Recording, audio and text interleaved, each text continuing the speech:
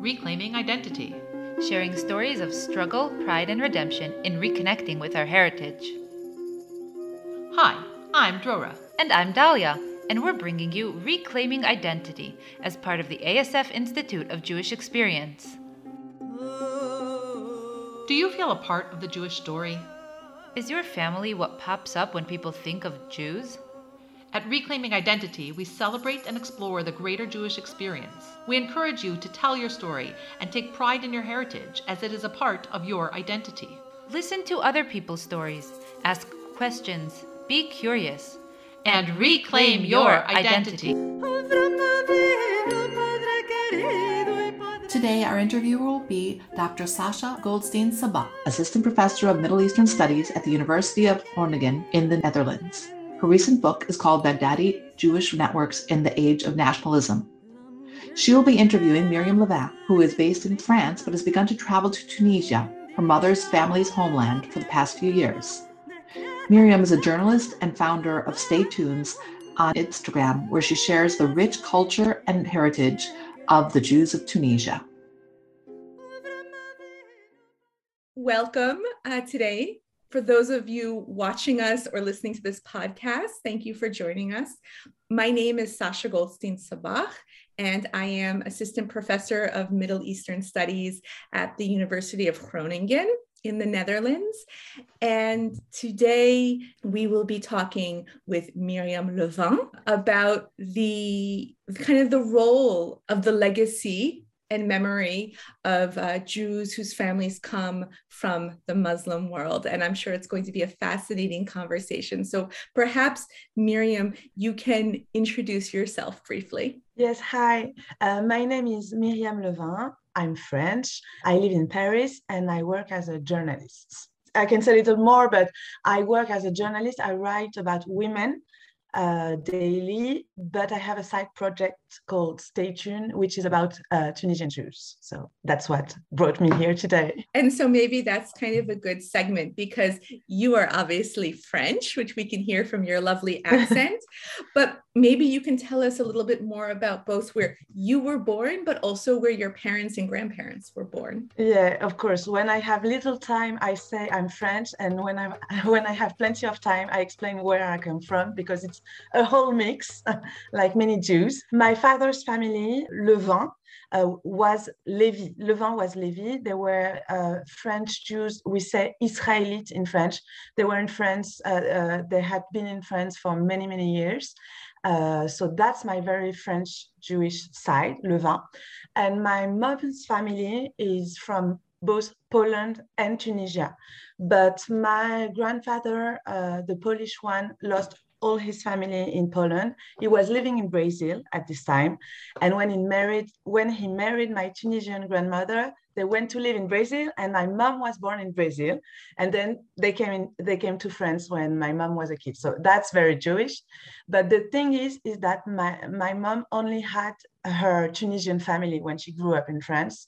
So she grew up mainly in a Tunisian family, and that's my Tunisian heritage. I think it's really interesting that we're speaking with you today because different academics will be speaking with different Jews who are kind of part of the second or third generation who's left the Arab world. And of course, France is very different than the United States or other parts of Europe in that you have a dominant North African Jewish community. And of course, we also have an important Ashkenazi community, but you really represent both. And because of history and the organization of your family, obviously both of these traditions are important. So maybe you can tell us a little bit about, growing up, how the Tunisian side was represented and how the French traditional Israelite side was represented as well. Of course, I was both close from my French side and my Tunisian side. I mean, my both grandmas, I was close to them, so I spoke a lot to them. It was easier to know about my French side because it was everywhere, especially in Paris. There is a strong Jewish history. There are museums. There are many things.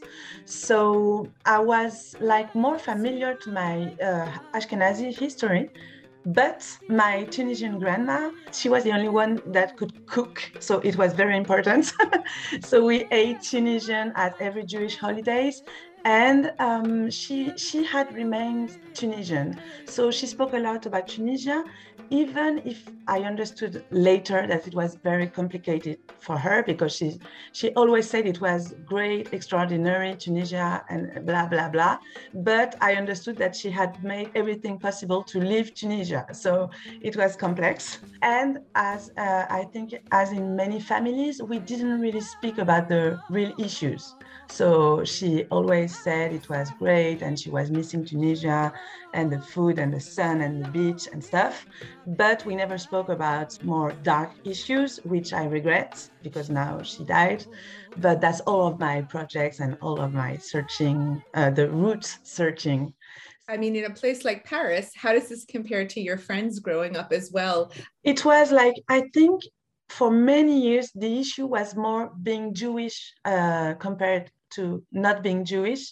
And after it became Ashkenazi, Sephardic, it became more precise because I grew up in a non-Jewish school, and I had, until my bat mitzvah, I had no Jewish friends. So it was like something very, but as many Jews in the world, I think it was something very, I kept for me. It was not a secret, but it was very personal. Then I met some Jewish friends in my Reformed synagogue. So it's important to say it because it's not very typical from the Sephardic world. And my friends were more Ashkenazi, but were also a mix. I had some friends like me. And then when I became a student, I studied in Sciences Po, which is a political school. For the first time, I had Jewish friends at school. And they were more, they were both Ashkenazi and Sephardic. And so I think that at that time, I became more interested in, I dared more speaking about my Jewishness and my roots. And I think I started to interest myself at that time. As you said, in France, unlike perhaps in other places, saying, you know, I have a Tunisian grandmother wasn't so surprising, I suppose. Yes. Yeah, it was, no, it wasn't so surprising because the Sephardic community is huge. But I didn't know that community very well until recently because there are very different histories, and it's a very different relationship to Judaism, I think. Also, Sephardic are more religious traditionally. And since I grew up in a not very religious family, I was naturally closer to Ashkenazi at the beginning. And then it's very interesting is that it's changing and I'm getting closer and closer to my Sephardic roots. But yes, I even if I didn't have close friends, Sephardic, I've always met Sephardic people, and I had some friends of friends, cousins and stuff. So yeah, it was familiar, and we have movies and we have stories. So it's something we know about. And it's something that non-Jewish people know more. I have the feeling sometimes they know more Sephardic culture than Ashkenazi culture. Right. In France, which makes it different than other places. Yes. I think non-Jews know more actually about Middle Eastern and North African Jewish culture. And that's really what they think about. There are famous films like a French film called The Vérité si je mens, which is now quite old. And this represents aspects of North African Jewry in a very caricaturized way, of course. It's interesting because you grew up in this more Ashkenazi Reform Judaism in Paris, which is very specific and maybe even not part of the larger Jewish demographic. And yet you've also been, over time drawn to your Tunisian roots. And you see my face also. I look very North African. And my name is Myriam, which is not a detail because it's a Muslim name also. It's a Jewish and Muslim name. So what was interesting is that everybody thought I was Sephardic, 100%, everybody. And everybody thought I was Muslim most of the time. So I think that's also part of my history. Even if I was more in an Ashkenazi world, everybody thought I came from North Africa, which was true also because I have Tunisian roots, but people always think I'm from North Africa. So of course, when you grow up like this, you start asking yourself questions and looking for your roots. Right. When people think you're something, then you want to know what they think and what their impressions are. Yeah. And so I guess for you, it's part of it is being the influence of the people around you, but also your close connection with your grandmother. Yeah, of course. And do you have any specific stories she told you about Tunisia that really mark you? She brought me to Tunisia, but it's very interesting, you know. It took me so many years to understand that. I'm the only one, I'm the eldest, so I'm the only one who traveled with her to Tunisia when I was 18 years old. And but she said she was a little old and had no money, so I think it was an excuse, but it's too late now. But she told me we will do a classical travel, like a French travel, you know. We went to all the touristic places and we didn't go to her place, so we went to Tunisia. She took me to Tunisia, but she didn't take me to her house. She didn't take me, I think. That's my explanation now, that it was too hard for she was afraid to go back, so she wanted to take me to Tunisia to show me her country, but it was too hard for her to go back to the house. That's my explanation, because I think it's so weird to do that. But I was 18 years old. I was very excited to go to Tunisia, but I didn't realize what was going on. And like now, 20 years later, I regret, but it's like that. Yeah. Where was your grandmother from in Tunisia? She was from Tunis, Avenue de Paris, which is like the main road where all the Jews used to live. She lived like 2 minutes away from the synagogue. Very typical from Jews from Tunis. Yeah. And when she took you there, did she speak Arabic? Or... Yeah, so I discovered that because I didn't know my grandmother spoke Arabic, because she never spoke Arabic in France. Since she had lived in Brazil and in the United States, I was used to hear her speak Portuguese, English, but Arabic never. So I discovered in Tunisia that when we went in the streets, in the markets and stuff, that she could speak Arabic. So I was kind of impressed. And with everybody was asking where we came from, because always the same thing. My name is Myriam. I look Arabic, and I was with her speaking Arabic. So they were like, who are they? I started to realize the complexity of the Jewish history, but I was too young. And it took me many, many years after to understand the whole thing. And I think I will never understand everything, but that's another issue. Well, I don't think I'll understand everything either. But I mean, I think when you talk about this complexity, you're right. You're speaking about someone like your grandmother who has these very warm and positive memories of her youth in Tunisia, the food, the sun, the people, family gatherings, but also maybe has some more difficult relationships to the country. So the politics. I remember when we traveled there, it was still Ben Ali, and like many Jews, she was like, Ben Ali is good to the Jews. It was the only, criteria. The only, But she wasn't that much interested in politics. The thing she kept saying to me, and I remember that, she always said, I'm déraciné in French, which is unrooted. How do you unrooted. Yeah. She kept saying that, and she kept saying that's why I married your grandpa from Poland, because he was also unrooted and I'm an unrooted. And she kept telling me that, and I think I think about this a lot. So, and I think this is very Sephardic and very from North Africa, because now that I'm interested in that history, this is something I hear a lot. It's the difficulty of being still connected to your country, but not being able to go back. Even if we were able to go back in Tunisia, I mean, there are planes. It's not that difficult to go there, but mentally they felt they were unable to go back. And I think she lived with that her whole life.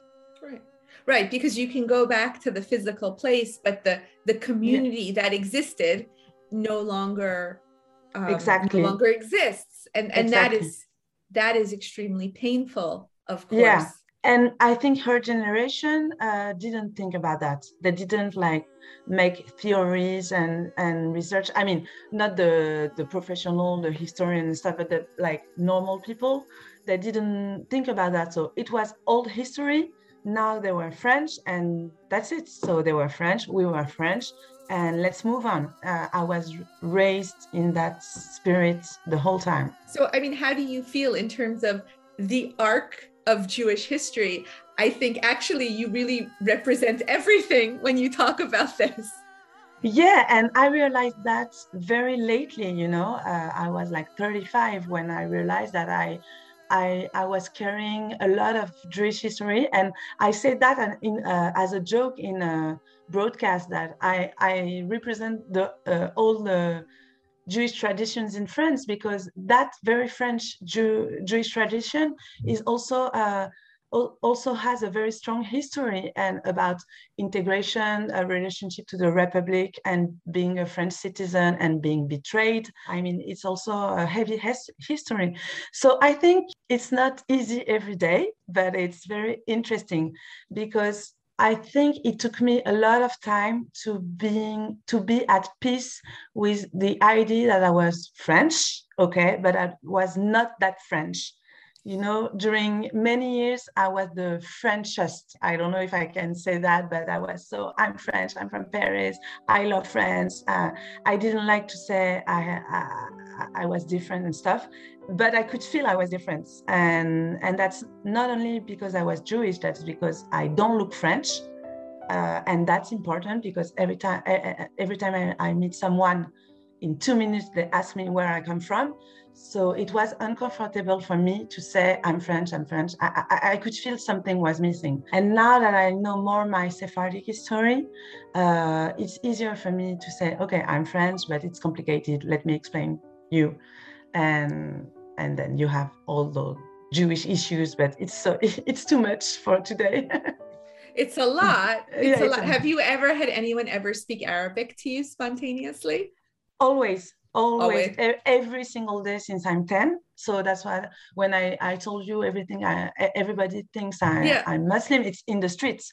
And right. I remember I was like 8 years old. I remember very clearly the first time it happened. My dad sent me in the street. I was like 8. I was 8. So I was a kid, and he sent me buy some milk, at the corner. And in France, many corner shops are held by Arab people. Yeah.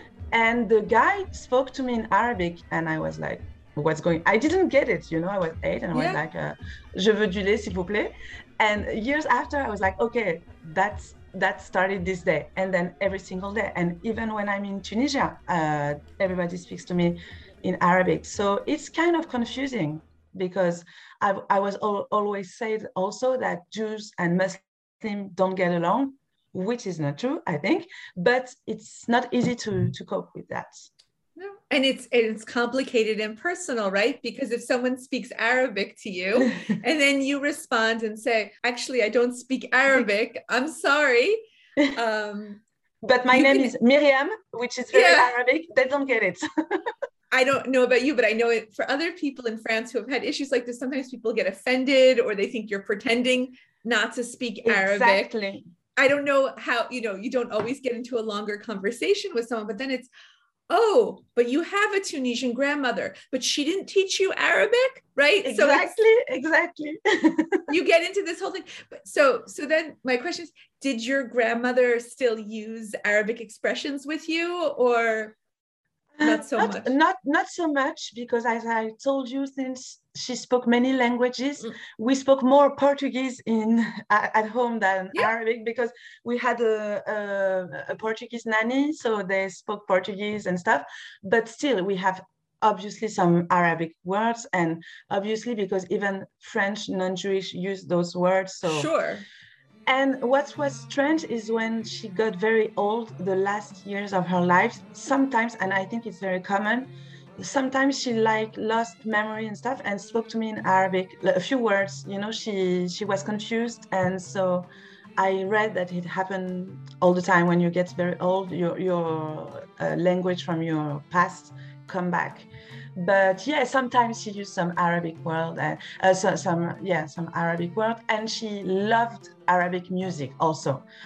So when I was going to her house, she was always listening to Arabic music, and she was close to her culture in that way too. So So, I mean, it seems like for you, and we're going to talk kind of now a little bit about what you do in terms of Tunisian Jewish heritage.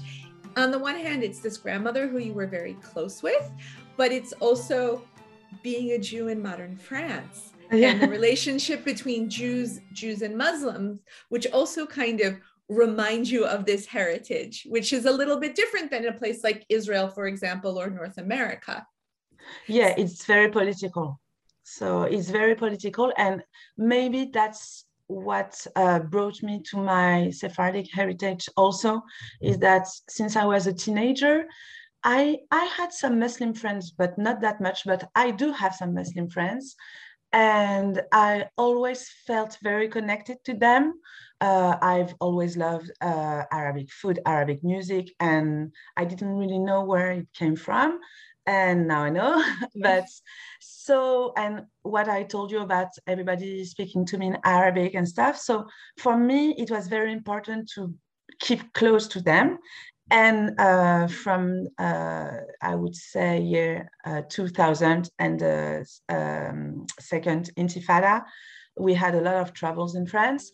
And I was 18 years old. And for the first time, I understood that it was complicated, that people didn't like Jews, and that they were trying to put Jews and Muslim against each other. And I felt very, very bad at that time. And I think I began to think a lot about that. And to make it short, I think I spent like 15 years thinking about Jewish and Muslim relationship before I started thinking of my Sephardic heritage. I think it began like this. It began with me interested in how we live together, what do we have in common, what do we share, what makes us French, but different French people, but very close. And then I realized that I had my part of Arabic Jew heritage, but it was like taboo. And I know I can speak about that later. I know why I couldn't say it to myself. It was like forbidden to say that. Well, maybe you can tell us why. Yeah, yeah, that's the issue. I realized that my family, and like many Sephardic family, especially in France, they didn't want to see themselves as Arabic. So my grandmother and my mom always told me, we are not Tunisian, we are French from Tunisia, we are French from Tunisia. My mom still say that to me. Your grandma was not Tunisian, she was French from Tunisia, because the Jews from Tunisia could become French, but actually she wasn't born French. I looked for, and I found her naturalisation. How do you say that? Naturalization? Yeah, her naturalization papers. Yeah, I found them. So because I was like, she could not have been born French. It doesn't fit with the history, and so I found it, and nobody had looked for it. So you know, when your family keeps telling you you're French, you're French, you're French, you're not. You don't want to go there. Right, and actually that's a common theme in France as well. Is lots of people think that their grandparents were French citizens in Tunisia and Morocco, and of course Algerian Jews were French. And then they do some research and they realize they weren't. And that's also part of the complicated relationship. So you actually did the research, and it seems like for you, looking more into the Tunisian aspect of your heritage was almost a little bit taboo in your family. Yeah, and I thought it was only my family, and now that I interview a lot of families from Tunisia, I realized that it's very common. So yeah, it was taboo, I think, because it was such a progress for Jews in Tunisia to become French, because they had access to education, to a lot of stuff, especially for women. And my grandma was a woman, because they could go to school, and they got rights they didn't have. So they were so happy to become French that they felt very French. But I discovered that also, that in Tunisia, the Germans came to Tunisia, and there was a Nazi occupation, which was not the case in Algeria and Morocco. My grandma never spoke about that. I mean, she spoke a lot about the war, because she had an American fiancé, a GI, which was also common. Yes, Actually, very common. actually, she got married with one of them, but it didn't last. And she spent 1 year in the US after the war. And then she divorced. She didn't have kids.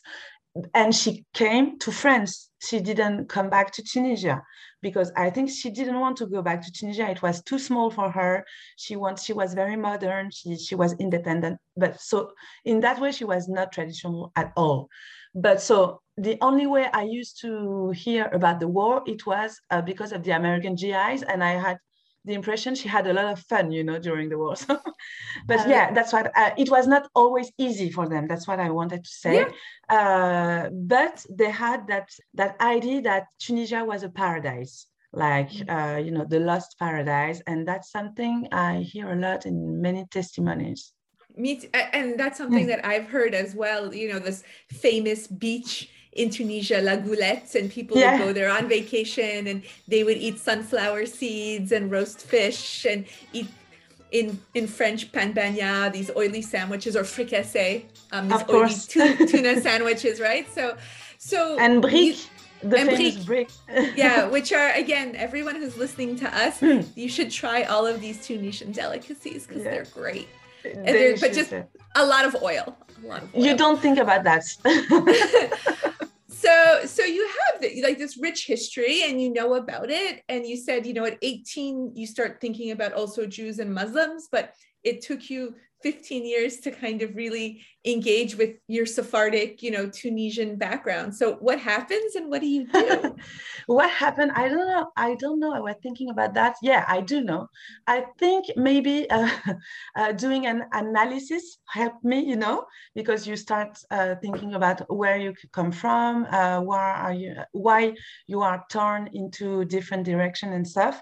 But I think the real day that I realized I wanted to speak about that was a documentary I watched, a very French documentary in France 2, which is like the main national channel.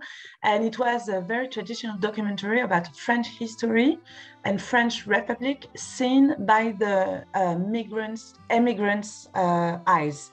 So you had like 4 hours of history and a lot of comments of French celebrities with migrant parents. Is that clear? Yeah, you understand? Yeah. So we have many celebrities that I had never heard before speaking about that foreigner heritage. And I thought it was very, very interesting. And when they were speaking, I was like, but I feel the same. But there were people from Senegal, from Vietnam, from Algeria, all the immigration French trends. Yeah. And I was like, okay, I feel the same. And I think maybe, I don't remember, there were some Jews or very little. And I was like, okay, I would like to hear that story. I would like, in that kind of documentary, I would like to hear those stories of Sephardic who left everything and arrived in France at the same time, in the same places, because that's what is confusing also, is that the Sephardic, when they arrived in France in the 60s and the 50s and the 60s, they lived in the same places and the same buildings as Arabic people immigrating from North Africa. As Muslims. Muslims, yes. So I was like, okay, I love those stories. I've been working on them for 15 years. As a journalist, I was always very interested in those stories, but I never hear my story. I never hear the story of Sephardic people, and I think it's very rich. That's when I started to ask more questions, like when did they arrive exactly? Why did they leave? Why this year? What happened this year? And I discovered a whole history I didn't know about Tunisian Jews immigration. And there are some years, very specific years, when they left Tunisia, and I knew nothing about that. So as a journalist, I studied politics and history. I was, passionate by this history. I had spent a lot of years studying stories of other people, and I was beginning to learn my own story. Yeah, and you could identify with it. Yeah, and it's very rich, and I was like, okay, it's not less interesting than other stories. And I'm a journalist. My profession is to tell stories, so I have to tell that story, and that's how I created my Instagram account about Tunisian Jews, and that's when I started to travel a lot to Tunisia, and I love that. So tell us a little bit about your Instagram account and what you put on there, and also the reactions from people. I'm fascinated. Yeah. I was, I didn't really know what I wanted. I knew I wanted to tell that story. I saw that documentary, and then a few months later, my younger brother, tells me, I want to go to Tunisia. You went with our grandma when you were 18, but I've never been there. I want to go there. And I was like, okay, let's go, because I was interested already. And we went there a few days with no information. And I could feel I left from Tunis this time with the feeling there were so many things to look for. I didn't know where to start, but I had that feeling I had to come back for a longer time. So the year after, I had a 5 months break. I had seen this documentary, and I was like, okay, I want to go to Tunisia. I want to look for that history, but I don't know exactly what. I was thinking about a documentary. I didn't know exactly. And I said, okay, the easiest, if I want to start now with a very easy tool, is my phone, and only my phone. So Instagram is perfect because I spend a lot of time in Instagram.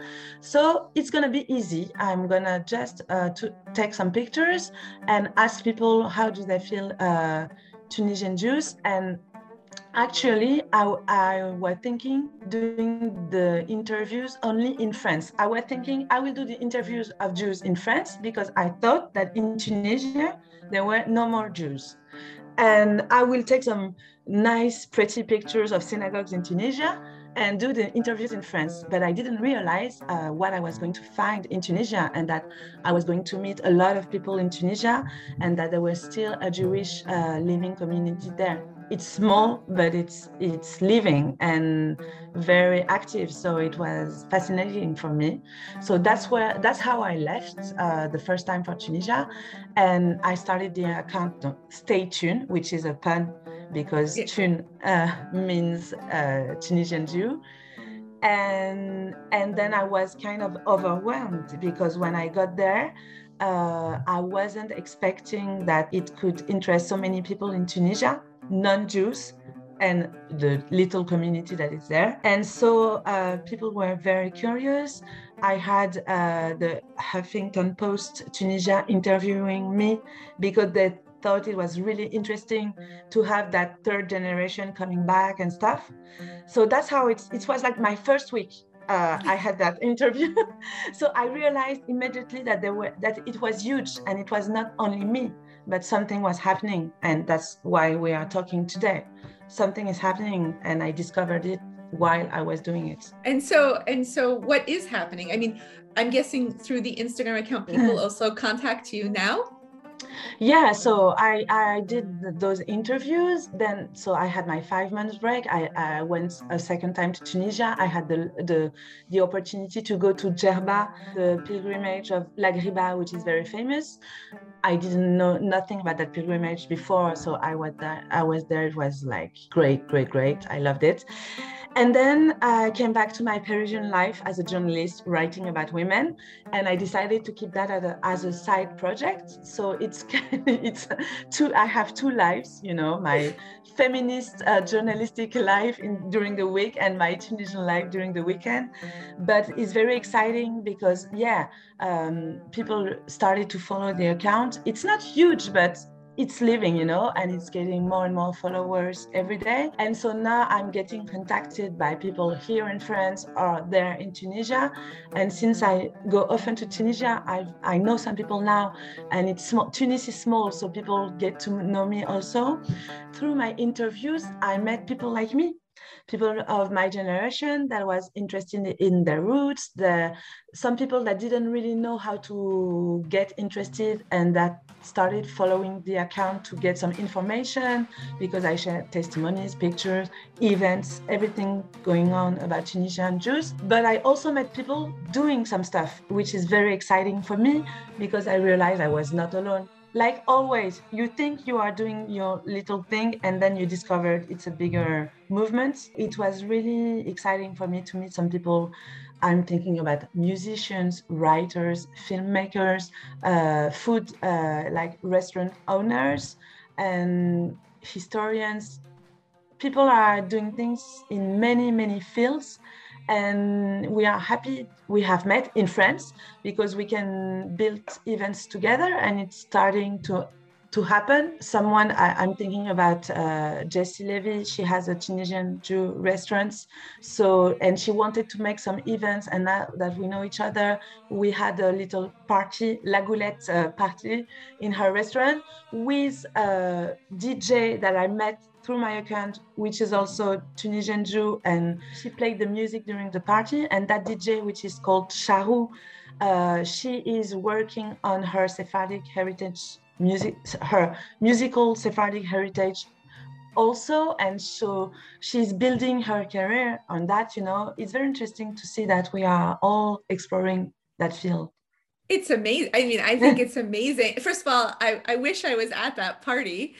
You should come to the next one. I will be at the next one, and maybe other people listening will inquire after or start following you on Instagram. But it's almost as though you kind of started this personal journey because of your grandmother, and also maybe a little bit your professional background. And then through it, you found a community who's making kind of Tunisian Jewish heritage live in the 21st century. Yeah, and it's better because it's even better than that is that now we know each other, and the fact that we know each other, I think we feel stronger. So we are building projects together. So now I come back from Tunisia. I was in Tunisia last month, and I didn't speak about someone very important in my research, which is called Moshe Uzan. Hi, Moshe, if you hear us. But he is one of the last Tunisian Jews from Tunisia. He's from Tunis. He works for the synagogue. I don't know how to say it in English, but he works for the synagogue. And he is passionate also about Tunisian Jewish heritage. And he works a lot for that. And in my first trip, he helped me to find a ketubah I was looking for. And that's how we met. And then I discovered all the work he's doing in Tunisia. And he's a little bit alone in Tunisia, but he's doing a lot of stuff. And we're connecting people and trying to build some project together to work for that memory. And now in Tunisia, there is also someone called Margot Fitoussi, which is a French-American Tunisian Jew. Also, she's studying at Columbia, and she's doing her field research in Tunis. So she's based in Tunis for 1 year, and it's very interesting for me to have her there also, because we can exchange some contacts. When I know some people are going to Tunis, I put them in contact with Moshe or Margot, and when they know some people there that are interested in Parisian stuff, I mean, we are creating like a little network. I'm thinking also about Cleo Cohen, who is she has just made a movie about her grandma history, which is releasing now in France, like next week. And it's very interesting that we all connect to each other, because we can build some project. And I'm also thinking about someone who is not from our generation. She's called Gilda Spitzikino. She's a first generation Tunisian Jew. She lived in Tunis, and she is also wanting to build some projects about this memory. And she's based in Tunis. So I think it's very interesting that we are all connected. And now I'm connected with you, with Israel also, because I know there are many things going on in Israel also. And I think it's really important that we we become more numerous, because there are so many things to do, so many. That kind of leads into my final question to conclude this fascinating discussion. What is the future? What do you want to do with this, with not just preserving Tunisian Jewish heritage, but, seeing what does the 21st century of Tunisian Jewish heritage look like to you? I think when I think about that, sometimes I get scared because it's too much. I have the feeling sometimes it's too much, and time flies. And I'm not sure. Maybe time flies against us because the eldest are not going to last forever, and so the Jewish community is getting smaller and smaller in Tunisia, and so the buildings, the synagogues, the cemeteries are. I hope they won't disappear. So I think that's a very important stake now, that we do stuff to rebuild synagogues, to not abandon them. And so that's for the heritage side of the project. But what's my part as a journalist, as a French citizen, as a third generation kid, is how do we tell those stories? So, and as a journalist, of course, I want to tell the stories, and that's what I'm starting to do. And I hope I have more time and more possibilities to do that in the future. We need to tell the stories. How do we live with that heritage? What do we keep from that? What do we not keep from that? Because the world is changing. We are French or American or Israeli citizen. But we keep some tradition, and that's for me sometimes it's questioning, like, I'm a feminist journalist and I love non-feminist traditions, from the Sephardic world. So how do we live with everything? How do we cope with everything? I think we have to think about that. But for now, I think the emergency is that we write these stories, we take care about the monuments, we connect to each other, we connect different countries also, like Morocco, Algeria, Tunisia, I guess Egypt also, and all the Mizrahim world, which is another story, but that I don't know very well. But yeah, it's huge, and it's great that you interview me today. Thank you so much, because it's important that we speak.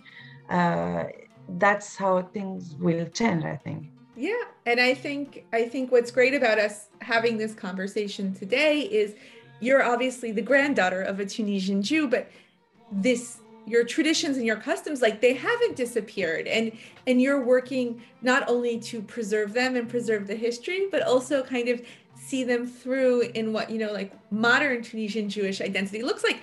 And maybe that is a party at a Tunisian Jewish restaurant with a DJ and something which is really a mashup between, modern 21st century socializing, but still remembering, the culture through food, through music, also through religious customs, right? Of course, and to jewels, or, I always say I like to create a hipstune community, which is a mashup between hipster and tune.